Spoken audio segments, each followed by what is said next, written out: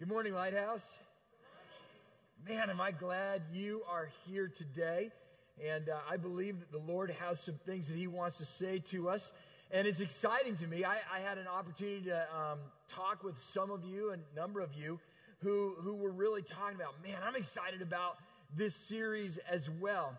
And I'm looking forward to taking the deep dive into the book of Acts and really kind of chewing on it and seeing what it means.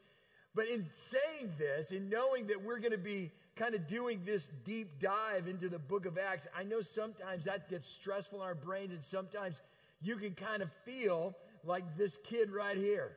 All right? I don't know if you can read it right now. But he says, Mr. Osborne, may I be excused? My brain is full.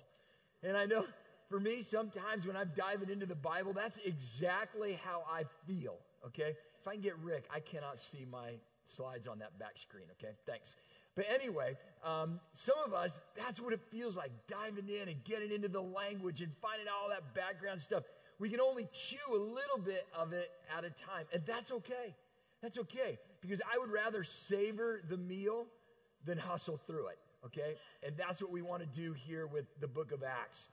Now, a couple of years ago, I had the opportunity and the privilege to go to Israel with a group of people from here at Lighthouse, and we had an incredible time. We crossed an ocean. We traversed that small country that actually has so much impact on our faith, on our beliefs. And we spent so much time traveling through that country, going from Galilee to changing. I guarantee it, okay? And I'm praying for you. I'm praying that the Holy Spirit will prevail upon you to help you understand the power that you have access to live that life that is different. Because I believe that you were created on purpose for a purpose.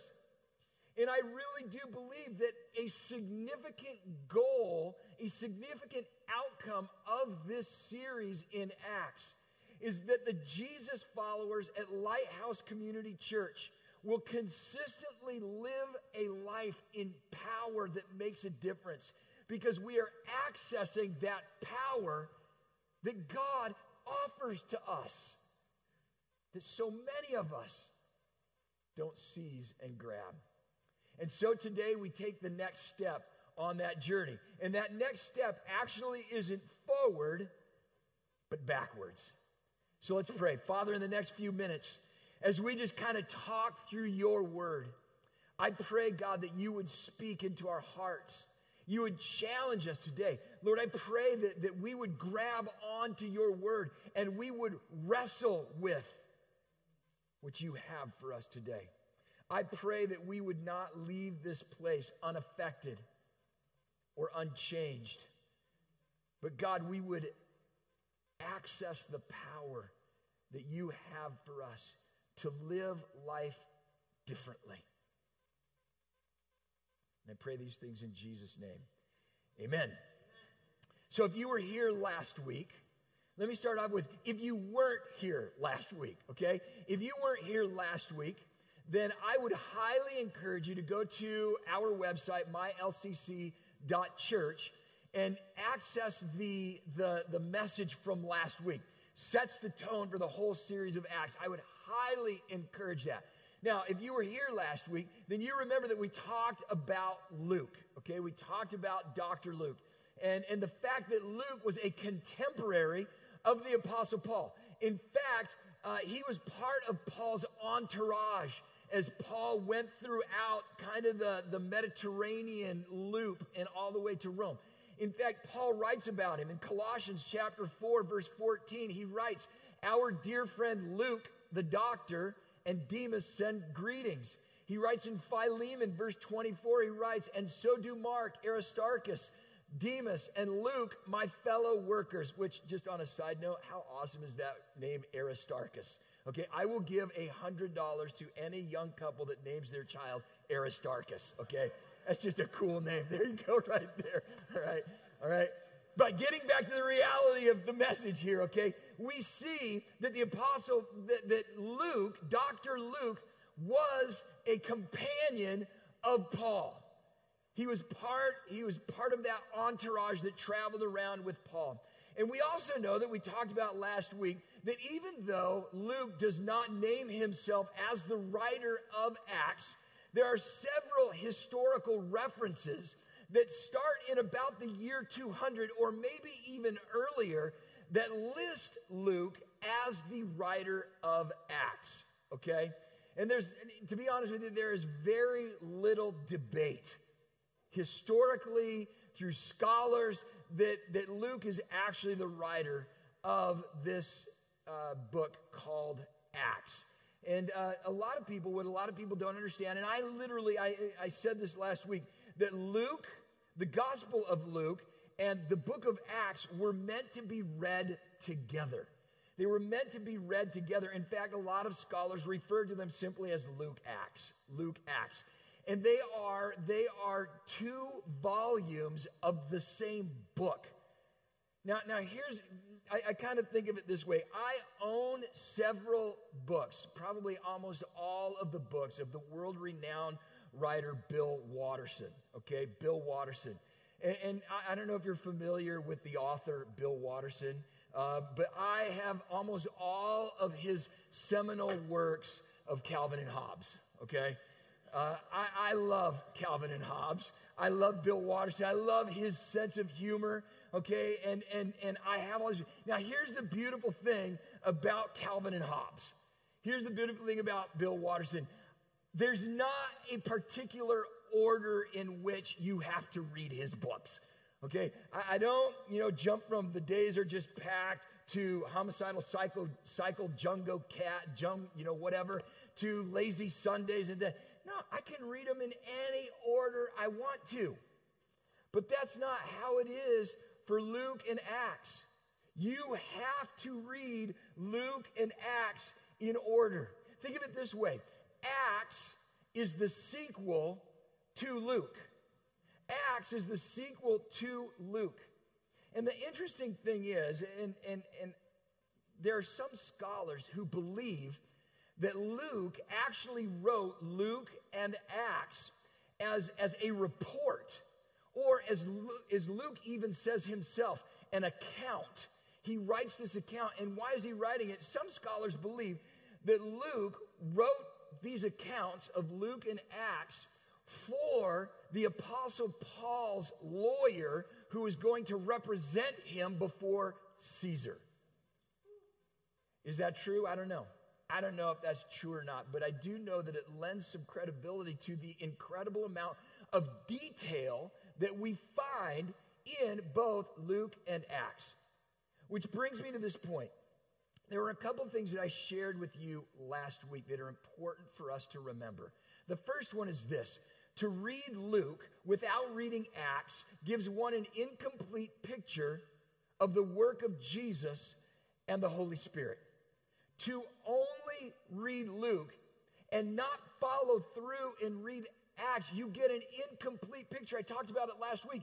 How when you get to Luke 24, Jesus rises again. He has some words to say, and then he vanishes. And you're left going, is that it? Is that all? That's it? No, that's not all. Because that's why Luke wrote Acts. It's the follow-up. It's the sequel. It's the ending, or it's the ending of the beginning, okay? And also, to read Acts without reading Luke gives one no context to the explosion of God's work through the Holy Spirit and the church that started out after Jesus died and rose again and gave his disciples specific instructions of what to do now, okay? And so if you only read Acts, you're reading it completely out of context. You have to read Luke in order to understand. Now, I had coffee with somebody this week, and this person was sharing with me that he began to read Luke, and all of a sudden began to make the connections in Acts. As he's reading Luke, he's making the connections to that's what that means. Oh, that's what that means, okay? It reminded me of when I do premarital counseling, okay? Justin and Jordan right over there, we're doing premarital counseling, and you guys are getting married in a couple weeks, is that right? Very cool, excited for you guys, and Bobby and Brooke sitting right up here. They're getting married next year, which is really cool, and I'll do premarital counseling with them. And what I tell almost every couple when I do premarital counseling with them, I go through a particular book, and it's got a workbook with it and stuff, and I tell them, and I think I've told Jordan and Justin this, okay? I tell them, you know what would be really good is if you read this book 6 months to a year after you're married. Because you're going to read it in 6 months to a year after you're married, and you're going to go, oh, that's what that means. Oh, I get it now. This totally makes sense now. I didn't understand it when we were just engaged, but now that we're married, this whole thing about how to argue with each makes so much more sense now. Well, that's what happens when you read Luke and then read Acts. You begin to read both of them. Oh, that's what Jesus meant. When Jesus told the disciples, I have to die so the Holy Spirit can come. And then in Acts, boom, the Holy Spirit comes down. You go, that's what he meant when he was talking to the disciples in Luke. And woo, the Holy Spirit comes in the beginning of Acts. Okay, now I get it. All right? You cannot read Acts without reading Luke because you have no context. The book, and listen, we call it a book. We'll call it a book. Luke calls it an account, an accounting. We're just, for simplicity's sake, it wasn't written as a book, okay? But we're going to call it a book because that's how it is in our Bible. But the book of Acts the book of Luke gives us the biography of Jesus. The book of Luke gives us a biography of Jesus. What does this mean? What does this say? In Luke chapter 1, verses 3 and 4, Luke wrote this, so it seemed good to me as well, because I have followed all things carefully from the beginning, to write an orderly account for you, most excellent Theophilus. Okay? Now, just taking a second. I have followed all things carefully. Luke is a doctor. He's very detail-oriented. That's why these accounts are so long, is because he is taking into account the details carefully from the beginning to write an orderly account for you, most excellent Theophilus, so that you may know for certain the things you were taught. That's what he says in the beginning of Luke. And then in the beginning of Acts, he says this. He says, I wrote the former account, Theophilus, referring back to Luke, about all that Jesus began to do and teach until the day he was taken up to heaven, after he had given orders by the Holy Spirit to the apostles he had chosen. All that Jesus, so that's what he's saying. What I wrote back in Luke, when he's writing in Acts, starting the second volume, he's saying all of that stuff is all about Jesus. And it's leading up to what I'm going to tell you, what I'm going to write right now. Do and teach until he was taken into heaven. Where does Luke end? Where does Luke 24 end? If you flip to Luke 24, you're going to see, and we're going to refer to this in just a moment, but Jesus says some words, and then it ends with Jesus ascending into heaven. Luke is referring to that right here. Until the day he was taken up to heaven, after he had given orders by the Holy Spirit to the apostles he had chosen. Everything that takes place in the book of Acts is a result of, and a furthering of what Jesus did in Luke. Luke helps us to see where the church came from and what the church's mission is. That's what Luke is all about. And that's what Acts is going to keep kind of referring to. Luke is the foreshadowing of Acts, for those of you who are English majors, okay? Luke is the foreshadowing of what occurs in Acts. The church receives its mission from what Jesus said and did in Luke. And what did Jesus say his mission was? Well, Luke wrote it down. Jesus said, for the Son of Man came to seek and to save the lost. That's why Jesus came. That's what Jesus' mission was. That's why he came here to earth. God took on the form of man.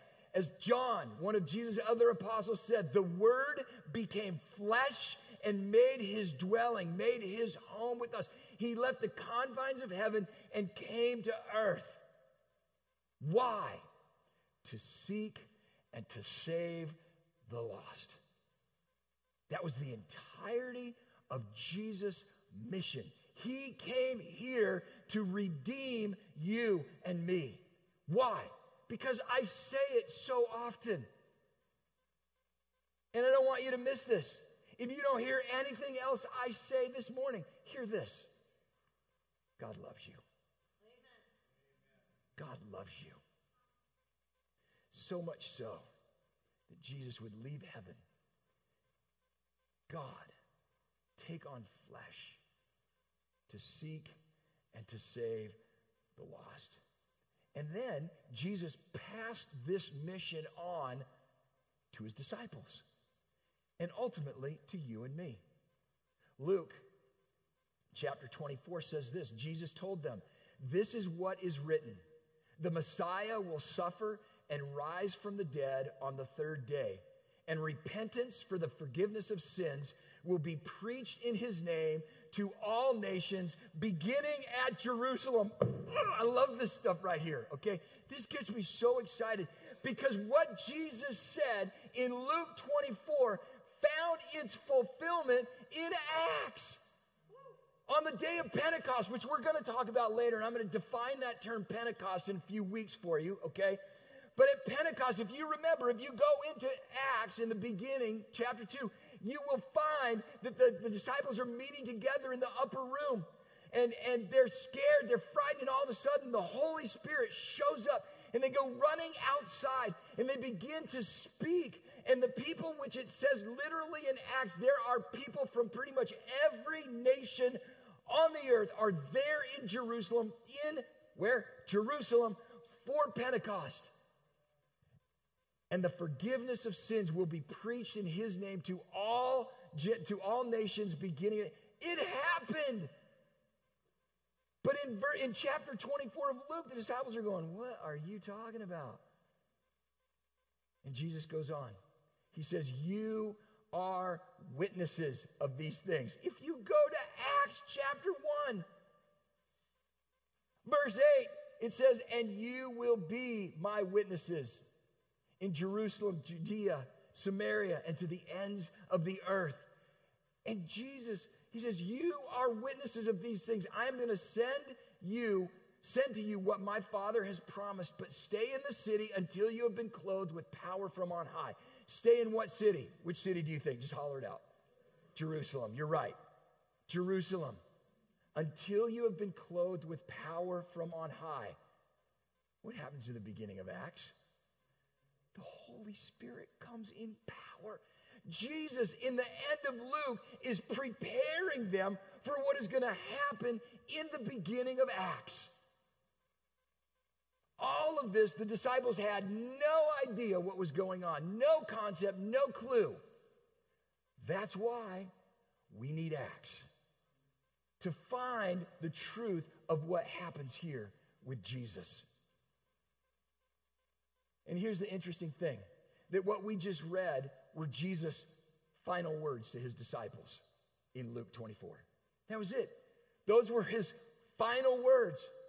Isn't it interesting that in Acts chapter 1, Jesus picks up, or the story picks up right where it left off in Luke chapter 24. It's not surprising. It's not shocking. It's how Luke wrote the story. It's how, not wrote the story. It's how Luke recorded history in that moment. Okay?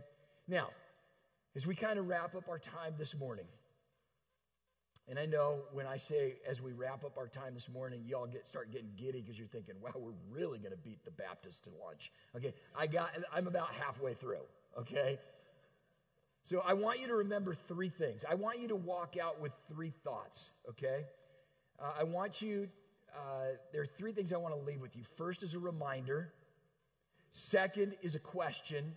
And third is a challenge.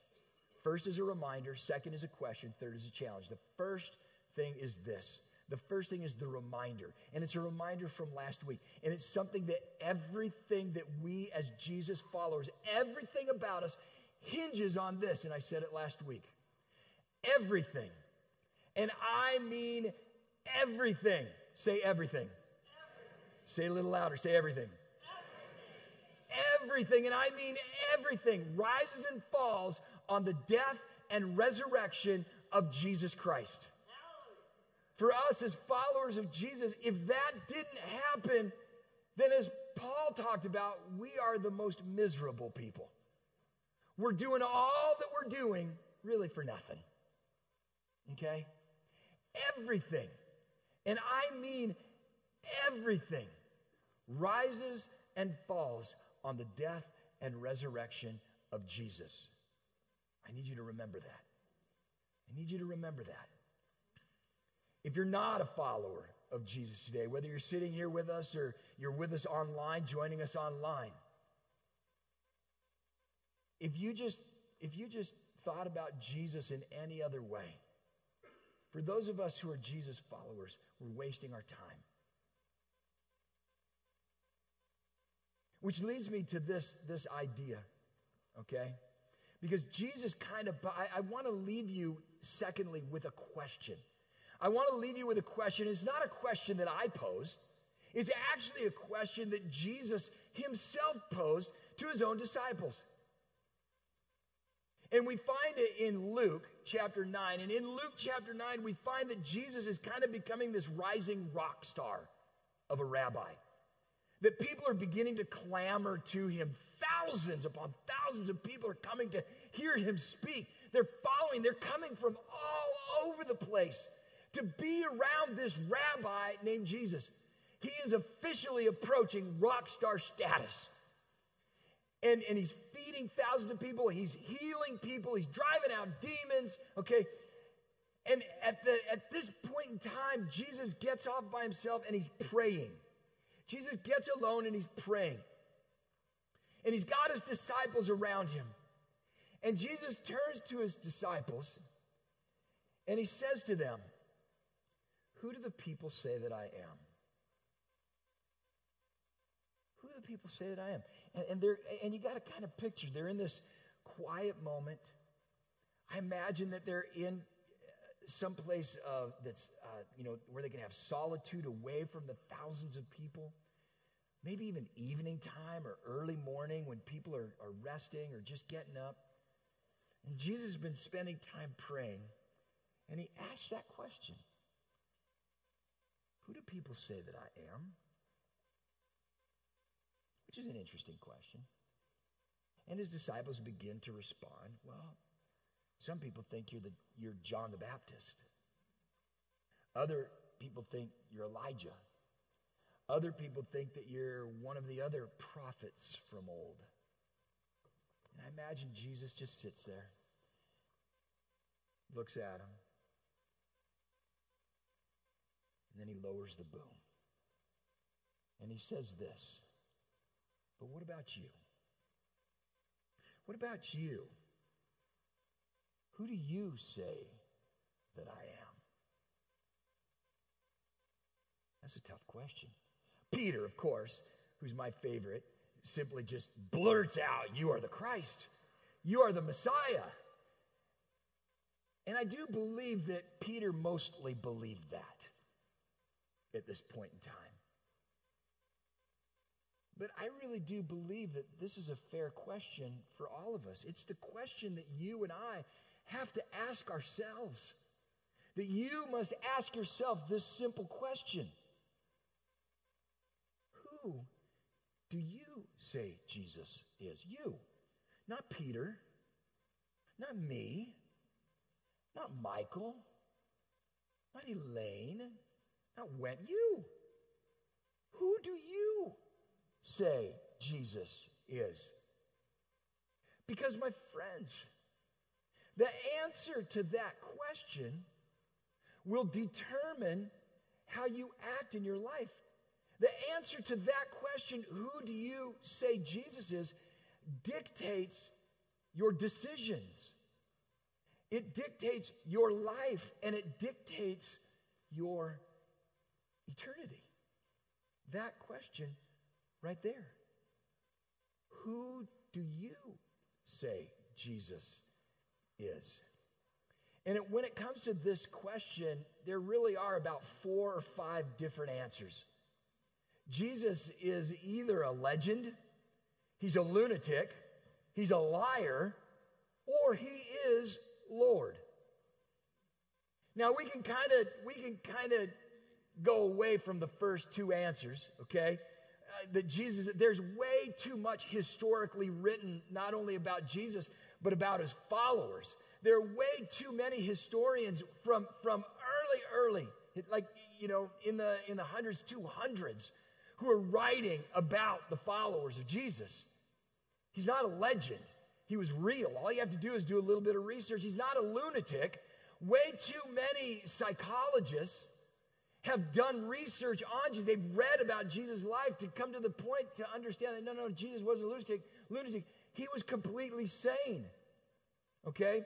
In fact, Christian philosopher Peter Kreeft, he wrote this. He wrote, "A measure of your insanity is the size of the gap between what you think you are and what you really are. If I think I'm the greatest philosopher in America, I'm only an arrogant fool. If I think I'm Napoleon, I'm probably over the edge. If I think I'm a butterfly, I am fully embarked from the sunny shores of sanity. But if I think I am God, I am even more insane, because the gap between anything finite and the infinite God is even greater than any gap between any 2 finite things, even a man and a butterfly. Well then, why not liar or lunatic? But almost no one who has read the Gospels can honestly and seriously consider that an option. The savviness, the canniness, the human wisdom, the attractiveness of Jesus emerged from the Gospels with an unavoidable force to any but the most hardened and prejudiced reader. Okay? Legend, lunatic, they're not viable. So that leaves us with 2 other things. Liar and Lord. Liar and Lord. And yet, if we take that side of thinking of Jesus as a liar, you know, really, it doesn't make sense. It doesn't help. We can't kind of put it, because Jesus still did all of those miraculous healings. Jesus still fed thousands of people. Jesus still raised a dead person back to life. Jesus still did all of those different things. But in this scenario, Jesus says he was God, but he wasn't God. He was a liar. But you have to ask yourself, why would any sane person do that? Why would any sane person claim, and we know that he was sane, why would he claim to be God when he's not? Which would also make Jesus a hypocrite. Because Jesus is the one who told people to turn the other cheek. Jesus is the one who told people to live a life of honesty and integrity. Let your yes be yes and your no be no. Anything else comes from the evil one. And here he is lying about being God. He's a hypocrite. Right? And ultimately, Jesus would go to his death, a horrific death, making this claim to be God. Which raises a great question for us. Why die for a lie? Why die for a lie? I mean, if Jesus claimed to be God and he knew that he was lying, that he really wasn't God, why die for that? And the same is true for the disciples. Every single disciple, with the exception of John, died, and most of them horrific deaths. If Jesus wasn't really God and Jesus wasn't who he claimed to be, and if the disciples knew that, why die for a lie? Why would Jesus claim to be God and know that he's not and end up dying a horrific death on the cross? Legend, lunatic, liar, there is one more. And C.S. Lewis kind of wraps this into the conversation from the book Mere Christianity, when he talks about this, and he talks about one more thing of people who say that, you know what, I believe that Jesus was a good teacher. Jesus was a moral man. He was a moral teacher. And this is what C.S. Lewis says. Jesus told people that their sins were forgiven.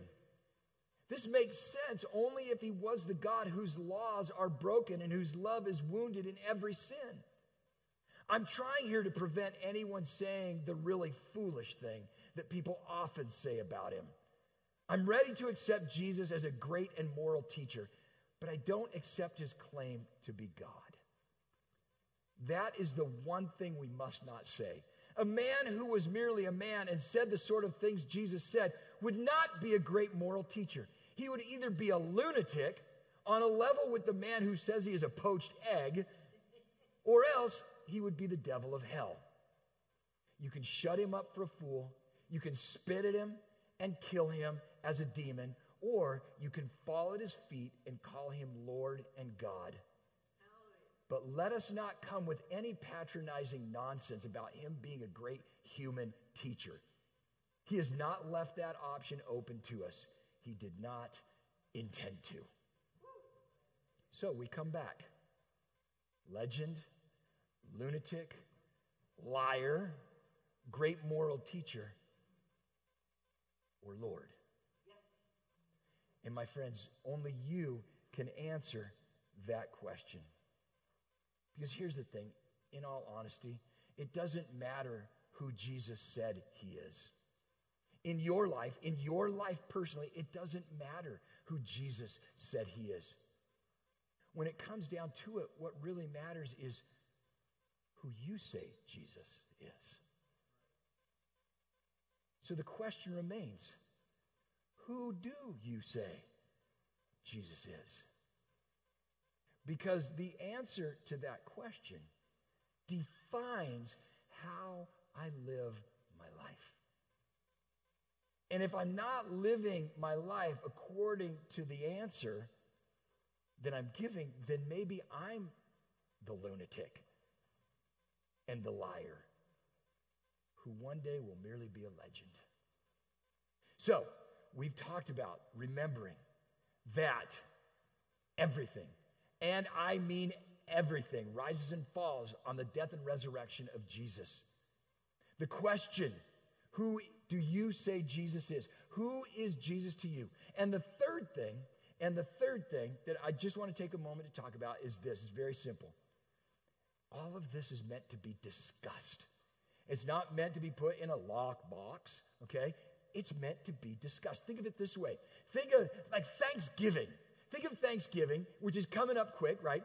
And you sit down and you have this incredibly fabulous meal. This awesome meal. You're sitting there and you're sitting with your family. And I love to think about my family back in the day because we would sit around the table and the adults would be laughing and they'd be talking. And as you're sitting there, you're done with the meal, food's still on the table, what do? As you're talking, you're like, what do you do? I know I do. I kind of pick at the food. You ever do that? You kind of just reach over maybe and with your dirty, grimy fingers, you just pull a piece of meat off the carcass. That just sounds gross. You pull a piece of turkey off, right? And you kind of nibble on it as you're talking and you're laughing. Maybe you take your fork and you jab a tomato in the salad. And you just put it around. Maybe you reach over, grab the spoon, and put just a little bit more of the mashed potatoes on your plate. Or if you're like me, you just grab one more piece of pie. Okay? Nobody serves cake at Thanksgiving. Nobody. We serve pie. But anyway, that's a side note, okay? You get the, we're sitting there, what do? While we're talking, while we're laughing, while we're discussing, we're reaching out and we're grabbing and we're savoring that meal. We're continuing. Well, that's what this is meant, what we are meant to do as followers of Jesus in order to understand the Word of God, in order to understand God and who He is, to answer that question clearly. We have got to pick at God's Word. And my friends, that is why it is more important for us to talk about the Scriptures than to just merely read them and listen to a sermon that some yokel comes up on stage and talks about. You have got to pick the meat off the bone. That's what the Talmudim did. Are you familiar with that word, Talmudim? That actually, the word Talmudim is actually the Hebrew word, the plural Hebrew word for disciples. That a rabbi would gather his Talmudim together. And the Talmudim, those disciples, they would take God's word and they would sit down together as a group without the rabbi. And they would talk about it. And they'd argue about it. And they'd pick at the meat on the bone of the scriptures. And they would argue with each other, trying to come to an idea of what that scripture meant, dissecting the Greek and the Hebrew. Okay? And they would argue, and then the rabbi would come in, and he might say something like, "What are you guys arguing about?" And they'd tell him, and then he'd join in and begin to lay out the truth of what they're talking about. My friends, I have benefited over the last 6 months of being with 4 or 5 people and picking at the meat on the bone of Acts. We have discussed, we have chewed, we have savored, we have even debated each other on the book of Acts. And that, my friends, is how you begin to grow in your understanding of Scripture. That you don't just spend 5 minutes in your devotions in the morning so you can check the box and say, I was with God, or you listen to a message and leave here and feel better about yourself that you were with God. Because that's not how relationships work. I've said this before and I'll say it again. Would my relationship with Sean, my most important relationship in this world, would my relationship with Sean survive on the amount of time that I spend with God each day? Would it? We got to dig in. We got to chew the meat off the bone. We got to savor it and chew it and talk about it and discuss it and dive into commentaries and dive into the meaning of words. And there's so many resources for that. In fact, we're going to start putting resources on our website connected to the messages. But there's so many free resources. Blue Letter Bible is one of them online. They have commentaries for free. They have dictionaries that you can jump into to learn. But my friends, you and I will never access the power that God has for us if we don't know the promises He's made, if we don't know who God is, if we don't know the context of His Word, then we will continue to live frustrated, shallow, indifferent lives. And one day, we'll end up being a legend, and not in a good way.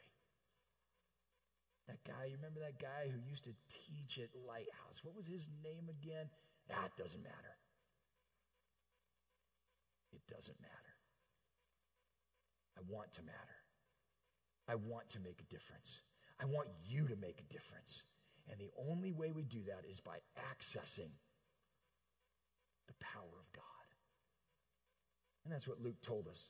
So, in wrapping up, you and I have to remember this. Everything, and I mean everything. Everybody say everything. Everything, and I mean everything, rises and falls on the death and resurrection of Jesus Christ. The second thing we learned today is, who do you say Jesus is? Who do you say Jesus is? Because your eternity rests on the answer to that question. And then third, what are you going to do now? What are you going to do? Are you going to leave here and just go, well, that was 35 minutes. Okay, that was an hour. Or are you going to look at it and go, I need to know more. In order to have that power, in order to be that person, I've got to be connected with God. What are you going to do now?